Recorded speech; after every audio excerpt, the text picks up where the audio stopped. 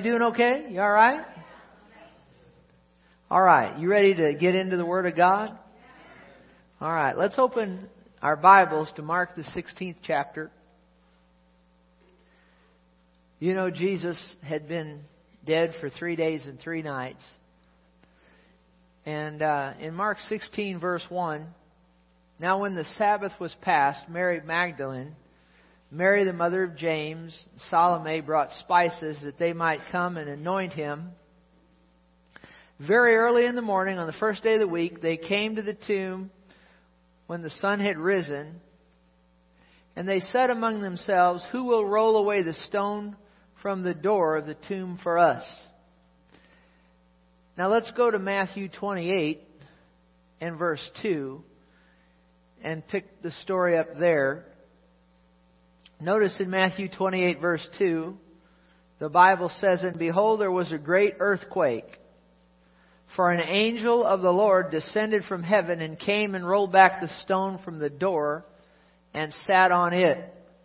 His countenance was like lightning, and his clothing as white as snow." Now, a lot of times folks think that this is talking about the angel, but I don't believe that it is. This description here pertains to the way the Lord Jesus appears. Now, you know, they carried him in there, his body in there dead, but he walked out of that tomb. And I don't think verse 3 is talking about the angel. There was an earthquake, the angel came down, rolled back the stone, took up the best seat in the house, and somebody came walking out of that tomb. His countenance was like lightning, his clothing as white as snow. Who came walking out of that tomb? Jesus came out.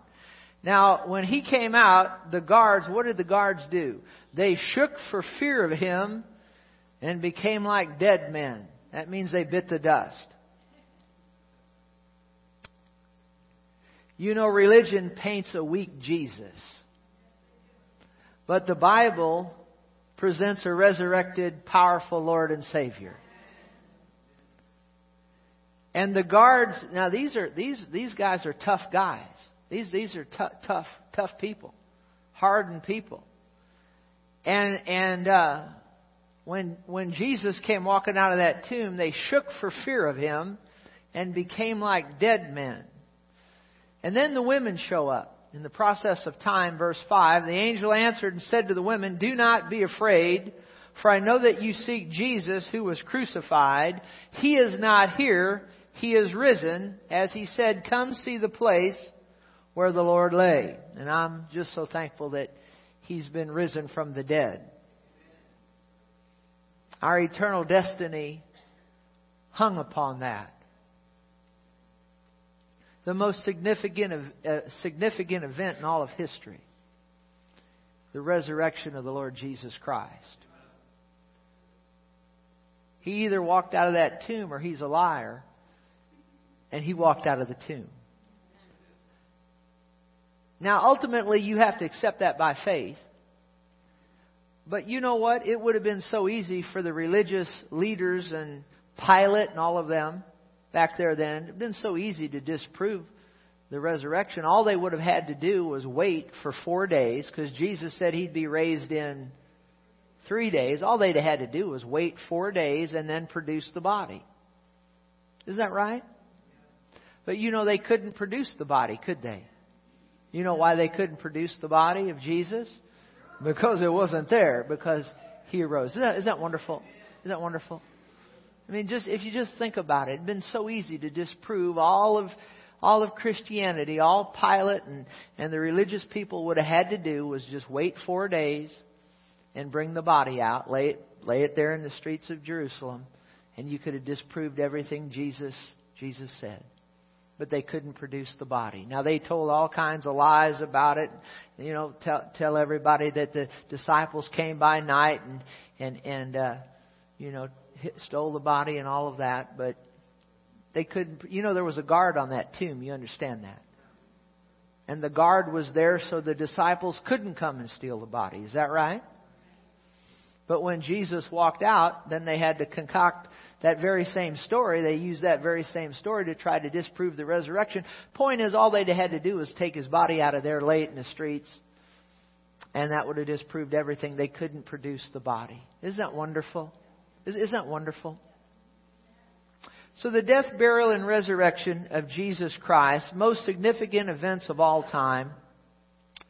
And on the day of Jesus' resurrection, and for the next 40 days, He made numerous appearances to His disciples. After He was raised from the dead for the next 40 days, He made at different times various appearances to His disciples. And what I'd like to do today is look at 4 of these post-resurrection appearances as they're found in John's Gospel account, because they address the 4 great enemies of the human heart. The 4 great enemies of the human heart: sorrow, fear, worry, and doubt. Has anybody had to deal with sorrow, fear, worry, or doubt besides me? And these post-resurrection appearances of Jesus deal with these 4 great enemies of the human heart. Let's start with the first one, sorrow. John the 20th chapter and the 11th verse. John the 20th chapter and the 11th verse. But Mary stood outside the tomb weeping. This was Mary Magdalene. And as she wept, she stooped down and looked into the tomb. And she saw 2 angels in white sitting, one at the head and the other at the feet where the body of Jesus had lain. Then they said to her, "Woman, why are you weeping?" Or why are you so sorrowful? She said to them, "Because they've taken away my Lord, and I do not know where they have laid Him." Now when she had said this, she turned about and saw Jesus standing there, and did not know that it was Jesus. Jesus said to her, "Woman, why are you weeping?" Or why are you so sorrowful? Whom are you seeking? She, supposing Him to be the gardener, said to Him, "Sir, if you've carried Him away, tell me where you have laid Him, and I'll take Him away." Jesus said to her, "Mary." And she turned and said to Him, "Rabboni," which is to say, Teacher. You have to understand who this woman was, Mary Magdalene. She was once under the control of 7 demon spirits. Jesus had set her free from this demonic power. And as a result, she fell in love with the Lord Jesus Christ. And she served Him with all of her heart. But now He had been crucified. And to further add to her sorrow, His body was now missing. Her heart was broken and filled with sorrow. Sorrow gripped her, and her grief was overbearing. You know, all of us have probably been in a time similar to this. In the midst of great sorrow, the worst of which is the death of a loved one. Has anybody ever experienced the death of a loved one? And I suppose that could be the greatest sorrow of all. And this was the case with Mary. And you know, when you're in the midst of that sorrow and you've lost a loved one, you think of all the good times you shared with that person, and you think of how they helped you and how they blessed you. And this was the case, no doubt, with Mary. She was thinking about how much she loved the Lord Jesus and how much He had helped her and how much He had done for her. And many in the world today are in the same boat, and they're sorrowful over the loss of a loved one, or some other loss in their life, or some other sorrowful event, and their hearts are troubled and filled and weighted down with sorrow. But you know, in that moment of time when she turned around and she saw Jesus, the resurrected Christ, her sorrow was turned into great joy as the resurrected Christ stood before her. You know, in the midst of her sorrow, the Lord asked her a question: "Why do you weep?" And that's a question that He asks all of us in times of sorrow. You know, the reason that He asked her that question is because I think that He was trying to get her attention and get her to stop focusing on the sorrow and get her to focus on the victory that He's provided through the resurrection. You know, Jesus at another time said, I'm the resurrection and the life. He who believes in me, though he were dead, yet shall he live. And so this post-resurrection appearance of Jesus Christ shows us that we need not be sorrowful, even in death, because He has provided hope of the resurrection. Now, I don't know about you, but, I've sorrowed in my life. I particularly remember my grandmother. She used to, when I was a kid, we'd lay in the Bible. I was 5, 6 years old, and I'd lay in the bedside of her in the morning. She'd read the Bible to me. She saw to it that I got into Sunday school when I was a kid. If she hadn't have done that, I probably would have turned out to be an alcoholic, because most of my family, you trace it back, were alcoholics. And but she got me in Sunday school, and she saw to it that the Word of God got in me as a youngster. And when she died, I remember I was 10 years old and I wept so much. But thank God, because of the resurrection of the Lord Jesus Christ, I'm going to get to see her again one of these days. Grandma's going to get me, though, because I used to cheat her at Old Maid.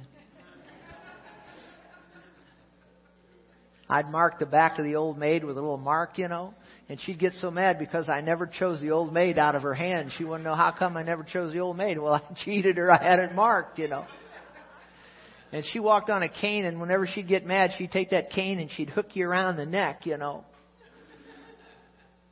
Now, she won't have her cane when I see her next time.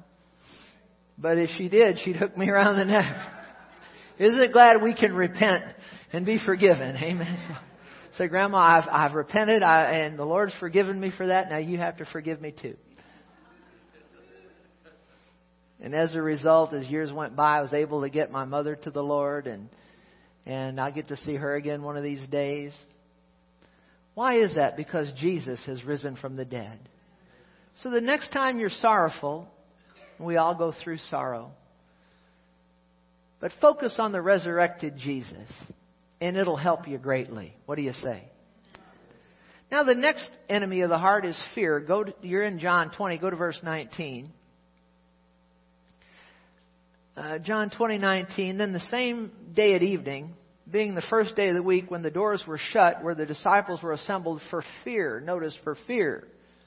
For fear, the fear of the Jews.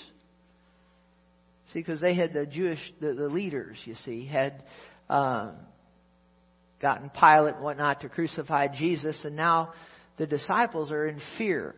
Have anybody ever been in fear besides me? Fear. Fear of the Jews here, you see. Jesus came and stood in the midst and said to them, "Peace be with you." When He said this, He showed them His hands and His side. Then the disciples were glad when they saw the Lord.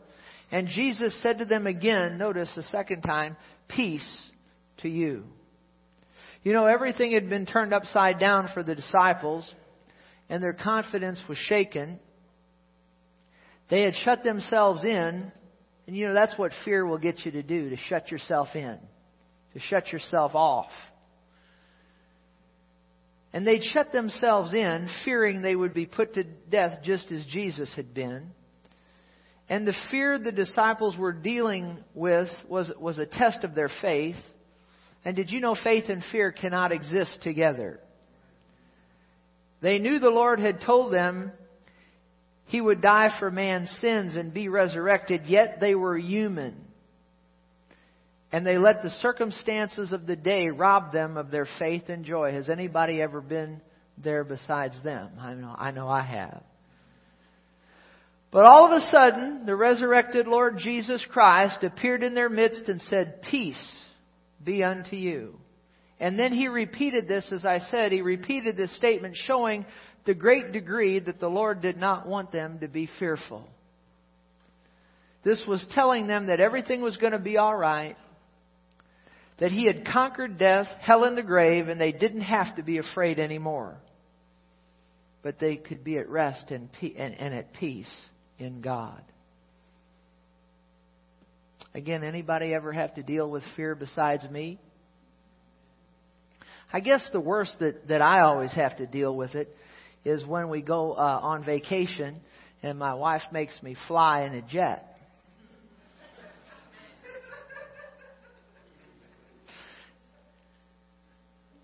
And somebody gave us a trip to Hawaii years ago.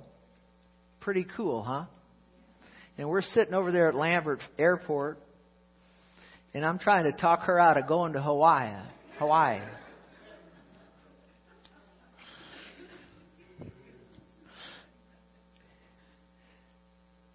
You know, somebody gave us the trip. It's really not going to cost us anything if we don't go. See, I don't care to fly. And I remember my wife looked at me. She said, I'm going whether you go or not. You can stay here, but I'm going to Hawaii. So I got on the jet. Did you know it's 8.5 hours going and 8 hours coming back? Half hour less coming back. And coming back was quite something because we got up there at cruising altitude and the pilot comes on and he says, this is going to be a rough flight. Now, you know, when the pilot says that, he said air traffic control has heavy turbulence at all altitudes. And so I shook I was shook on that plane.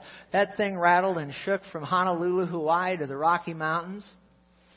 Stopped for 1 minute of shaking. It smoothed out and I said, thank God. And then it started shaking again and we shook from Rocky Mountains into Lambert.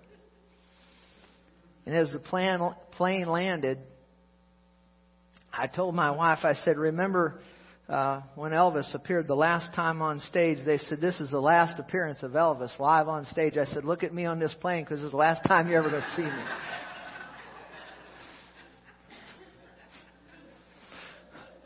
But of course, my wife talked me into flying again some years later. And so we went to Cancun and it was fine going down and coming back. I noticed on CNN there was a big storm out over the Gulf, you know. And so when we're sitting in there, the pilots, you know, because they let one group off and then they refuel and load the other group up. I'm talking about fear. See, if you haven't guessed by now, I have a fear of flying. And so I sit there in the cafe and I notice the pilots get off the plane. And so I went up to them. The pilots on the jet that are going to fly us back, you know. And I went up to him and I said, sirs, I said, you all are the pilots flying back to St. Louis? Yeah. I said, well, I'm a pastor in St. Louis. Well, that didn't impress them at all. And I said, I don't know if you guys, can I mention something to you all? And I said, did you know that I saw on CNN there's a big storm out there over the Gulf? And the guy looked at me and said, I'm aware of it. I said, well, I'm glad.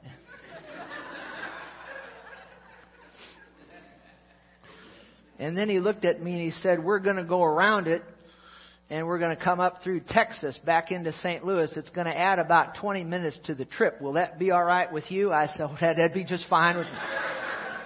Whatever you want to do, that'd be just fine.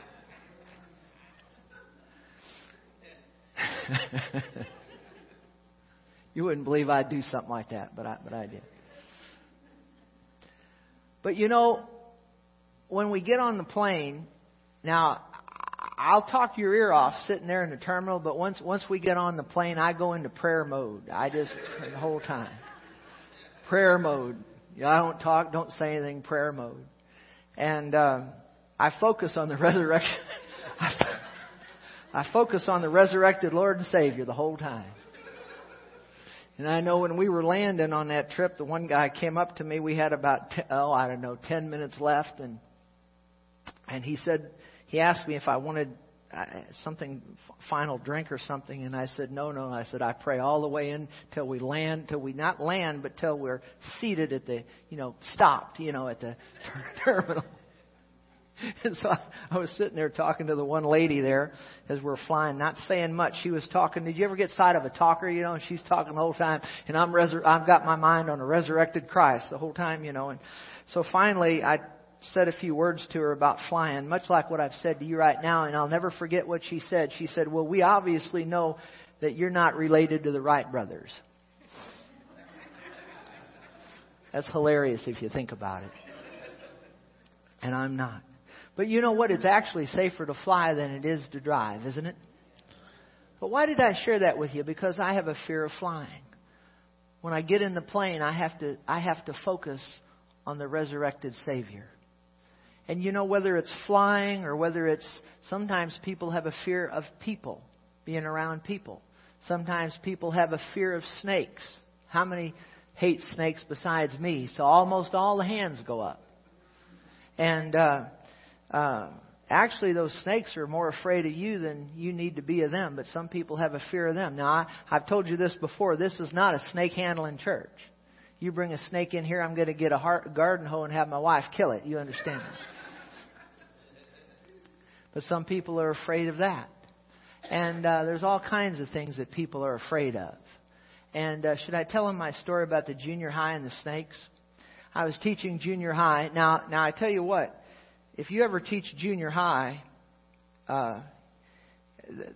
that'll take some of the fear out of you right there, dealing with some of those students, I've seen every kind of thing you can imagine, some things you shouldn't imagine teaching junior high. Now, most of the kids are good, but some of them are a challenge. And so I remember we had an assembly one day, and didn't know what it was. And when we walked into the gym building, there was because that's where the assembly was, there was all kinds of boxes up on the stage. I didn't know what they were, and so they got all these kids in there, these junior high kids, and there's boxes, and the boxes say St. Louis Zoo. And so I'm thinking to myself, well, anyway, so then the guys come in, the zookeepers, they come in, they take a snake, and they pull these snakes up out of the box. Well, some of the little 8th grade girls start running out the door. And when they went out first, and I go out after them. And so we got about, maybe 50, 100 yards. And they said, Mr. Shield, you can't make us go back in there. You can give us a detention. You can do whatever you want. You can't make us go back in there. I said, no, I'm not running. I said, I'm not trying to catch you. I'm trying to get out of there myself,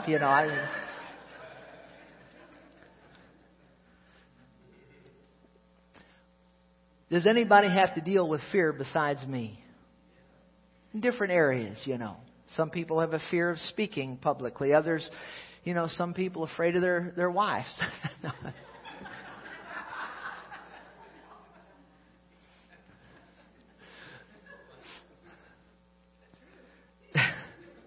None of this is in my notes, by the way. I'm just having a little fun with you here today. Is that all right? But fear, we can laugh all we want, but fear will paralyze people. It can absolutely shut you down and paralyze you and keep you from being all that God wants you to be. And what's the answer for fear? The answer for fear is, Jesus conquered death, hell, and the grave. The worst fear of all, the Bible says, is the fear of death. The fear of death. And that can just bind you up. But Jesus has conquered death, hell, and the grave. So whenever we're fearful, whatever we're fearful of, I just tell you what's helped me is to focus on the resurrected Lord and Savior. And that always helps. Can you say amen to that? All right, let's finish this up here. A couple more. Worry. Go to John 21. I won't tell too many stories here because I don't want to keep you too long. John 21, verse 1. After these things, Jesus showed himself again to the disciples at the Sea of Tiberias, and in this way he showed himself. Simon Peter, Thomas the twin, Nathanael, and the sons of Zebedee, and 2 others were there. Verse 3, Simon Peter said to them, I'm going fishing. And they said to him, we're going with you also. They went out and immediately got into the boat, and that night they caught nothing. But when the morning had come, Jesus stood on the shore, yet the disciples didn't know it was Jesus.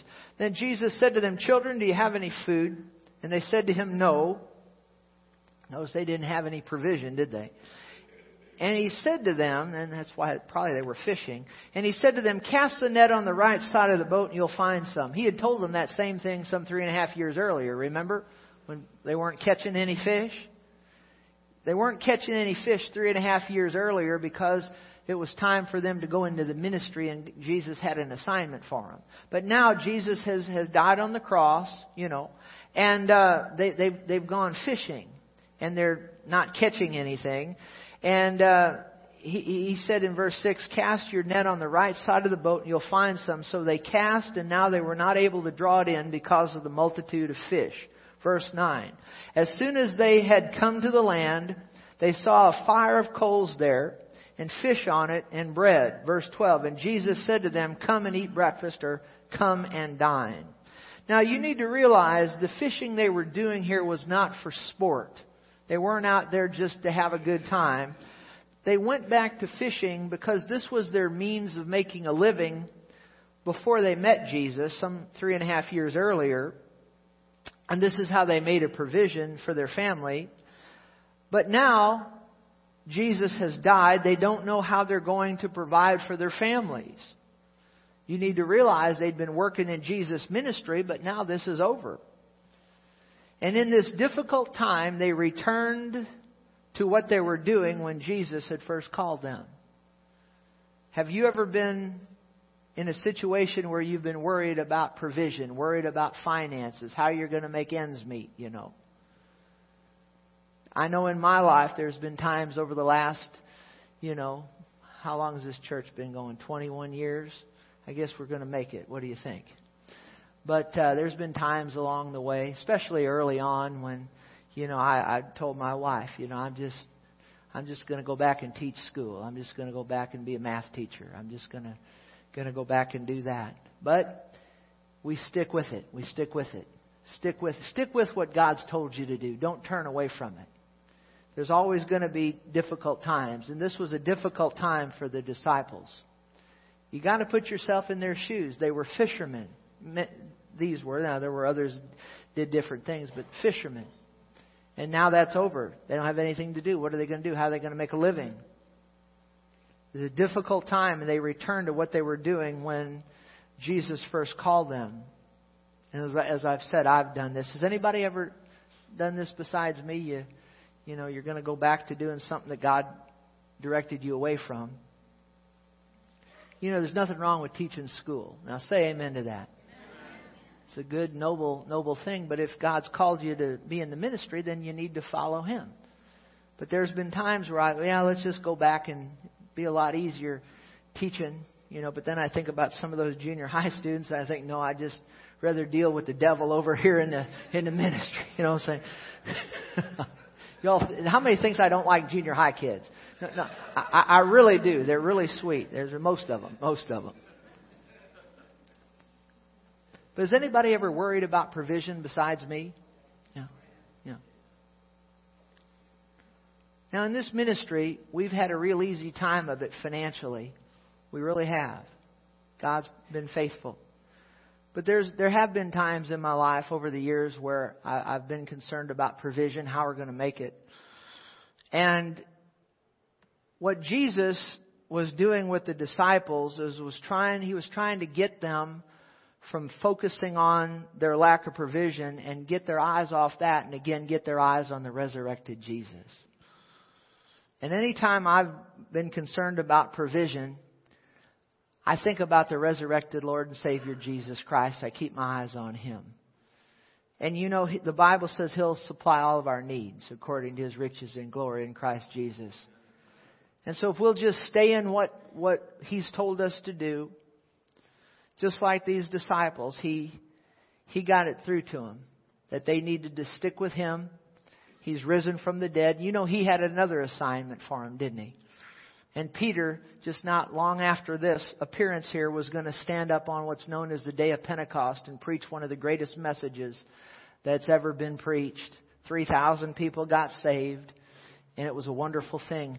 So when you're in that time where you think God's through with you, or you don't think there's another step or something else to do, just get your eyes off of that and get your eyes over on the resurrected Savior, over on Jesus. And I tell you what, He's always got something for you to do. He's always got somebody He needs you to help. Did you hear what I just said? And I could go on and on with that point. But did you get what I'm trying to say here? Keep your eyes on the Lord Jesus. And And don't worry. Don't fret. Everything's going to be okay if you'll stick with the Lord. Okay? And then let's close up here in John 20, verse 24. Doubt. Real loud, say doubt. Doubt. Is that all the louder you can say doubt? Say doubt. There you go. Doubt. Another enemy of the heart. We'll close with this one. Thomas, called the twin. This is John 20, verse 24.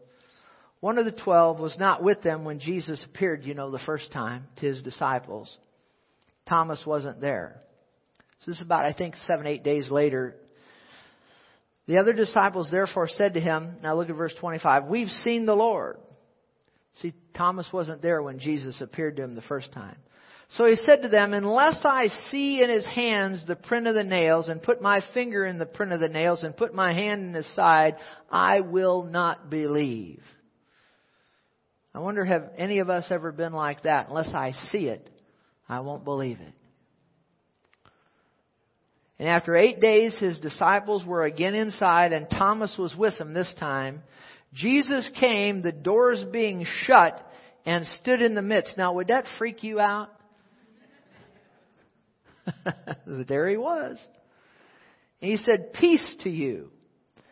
Then, verse 27, he said to Thomas, reach your finger here and look at my hands, and reach your hand here and put it into my side. Do not be unbelieving, but believing. And Thomas answered and said to him, my Lord and my God.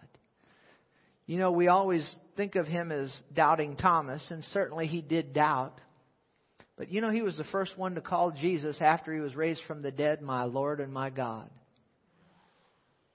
And Jesus said to him in verse 29, Thomas, because you've seen me, you've believed. Blessed are those who have not seen and yet have believed. Now, I've never seen the Lord, but I believe on Him.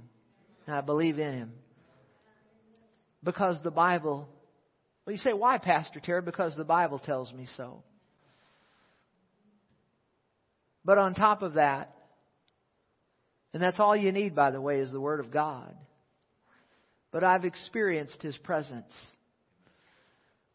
I've been running with Jesus since I've been a little kid, since my grandma was reading the Bible to me as a little 5, 6, 7-year-old kid. I've been running with Him, fellowshipping with Him all these years. I've never found anybody better than Him to fellowship with. And let me tell you something. You haven't lived until the presence of God, the presence of the resurrected Jesus has come upon you. Tell you what, when He turns up His presence, I start weeping. You haven't lived till you've wept under the power of God. Drugs won't match it. Alcohol won't match it. Sex won't match it. There's nothing like being in the presence of Almighty God.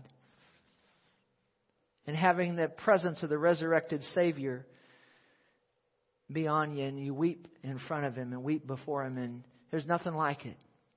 I couldn't deny Him. I wouldn't deny Him. There's nobody like Him.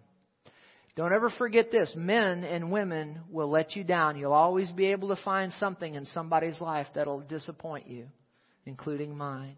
But there's one person, when we see him, we'll say that the half hasn't been told how great he is, and his name is Jesus. There's no sin in Him. There's no darkness in Him. He's light. No darkness at all. Isn't that wonderful? That there is somebody that will never disappoint you or let you down, and His name is Jesus.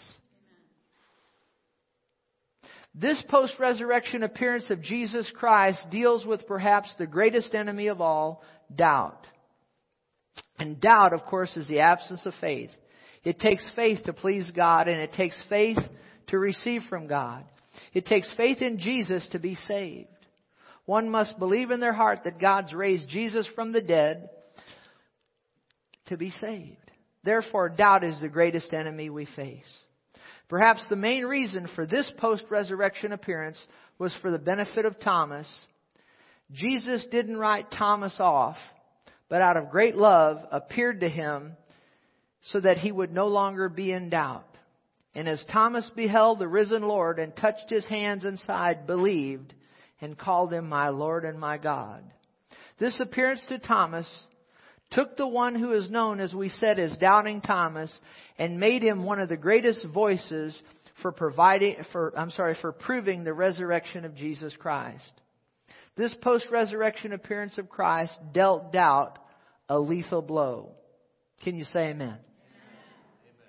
So we see through the resurrection of Jesus Christ, God has dealt with these four great enemies of the human heart: sorrow, fear, worry, and doubt.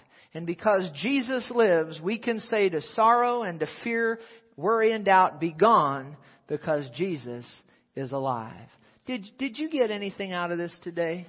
Was it okay that I told you a few stories? Were they funny? Okay. Hey, let's stand with me if you would. Now, very serious time here. I'm going to have them put Romans 10 verses 9 and 10 on the screen up there. And I want you to look at this. And then we'll this is very important now. Listen. I spoke with a man yesterday, and I asked him, I said, now, this is a religious man, and I said to him, I said, what do you have to do to be saved? I was at a wedding. One of my family members got married, and I asked this fellow, I said, what do you have to do to be saved? And he said, well, and when I say saved, what are we talking about? Miss hell and make heaven. How many want to miss hell and make heaven? And he gave me, he said, well, if you give enough money to the charities or this or that or the other, you'll be saved. Friends, that won't save you. You can give all the money you have to the church. It won't save you. But a lot of people think that. A lot of people think they can be good enough. How many of you know we ought to live good lives? We should. But those good deeds, the Bible's clear, won't save you. And you ask 100 different people on the street, what do they have to do to be saved? You'll probably get about 100 different things. Some think that you have to go to church every Sunday to be saved. Now, how many of you know saved people do come to church regular? Is that right? You come to church every Sunday. A lot of people do that in the land. And but they're not saved. There's only one thing that's going to save you. And we're going to tell you what that is right now. That if you confess with your mouth the Lord Jesus and believe in your head. Did that say believe in your head? No, that said believe where? In your heart. See, there's a lot of people, if you talk to them about Jesus, they'll give mental assent to it. They'll say, oh, yeah, I believe in Jesus. But you see, they just got him in their head. That won't save you. That won't save you. Where do you have to believe? In your heart. That means you got to sell out to him, is what that means. So let's start over there. If you confess with your mouth the Lord Jesus and believe where? In your heart that God's raised him from the dead, you will be saved. That's pretty clear, isn't it? For with the heart one believes unto righteousness, and with the mouth confession is made unto salvation. Now you say, Pastor, don't we have to do any good works? Well, if you're really saved, there'll be good works in your life. Would you agree with me on that? But those good works won't save you. You'll be rewarded for those good works one day, but those good works won't get you into heaven. What gets you into heaven? Confessing with your mouth the Lord Jesus and believing in your heart that God's raised him from the dead, then you'll be saved. For with the heart one believes unto righteousness, and with the mouth confession is made unto salvation. Now that's as plain and as simple as it can be made right there. So I want you to close your eyes and bow your heads. And I'm going to lead you in a very simple prayer. Now, just saying these words in and of themselves won't save you. But if you say them to God with a believing heart, they will. Then after we say this prayer, if you've never received Jesus as your Savior before, you've never done that before, when we dismiss, I'm going to ask you to come up here to the front. And there'll be people, they'll be leaving and going out, talking and whatnot, and that's fine. But you come up here and get with one of these nice people up here in the front and just tell them, hey, I received Jesus today. It's important that you do that. The Lord said in the Bible, He said, if you confess me before men, I'll confess you before my Father. But if you deny me before men, I'll deny you. So it's important that you tell somebody that you've received Jesus. And then these people will give you further direction. They'll give you some materials that'll help you in your Christian walk. Okay? So let me lead you in prayer here in line with this scripture. Okay, ready? Just repeat after me. Everybody pray this and just let your heart agree with it. And this will change your eternal destiny. Okay, so say, God in heaven, I come to you in Jesus' name. I realize I cannot save myself. I throw myself upon your mercy. I repent of my sins. I turn to Jesus. I believe in my heart that God, the Father, has raised Jesus from the dead. I confess with my mouth, Jesus is Lord. My Lord. Now say this. Say, Jesus, come into my heart. I receive you as my Lord and Savior. I'll serve you from now on. And according to your word, I am now born again. I'm saved. I'll miss hell. I'll make heaven. And I'll never doubt it. And I'll always keep my eyes on the resurrected Lord and Savior, Jesus Christ. And it's in His name that I pray. Amen. Now, if you prayed that for the first time and Jesus has come into your life now, like I said, when we dismiss, you come on up here and tell one of these nice people. Well, hey, thanks for coming today. I love each and every one of you. Come up here, Diane, for just a second. Stand side of me. Isn't she pretty? Yeah. But let me tell you what. God's blessed. I tell you, you serve God. Some of you young people in here, let me just tell you. Listen to me. If you want to find you a good mate, get hooked up in the house of God. I didn't find her in a bar. I didn't find her in a bowling alley. Nothing wrong with a bowling alley. I'm a pretty good bowler. You want to bowl me? I'll probably beat you. I don't know. But I went to the house of God. I just felt impressed. There's some young people. You need to hear this. Serve the Lord. Serve God. And let Him bring you that perfect mate like He did me. He's blessed me abundantly. You going to cook me a good lunch now? She's going to make me take her out. But I'm serious. Serve the Lord. He'll bless you, okay? Thanks for coming. Happy Resurrection Day. Love on a couple of people, and then you're dismissed. God bless you.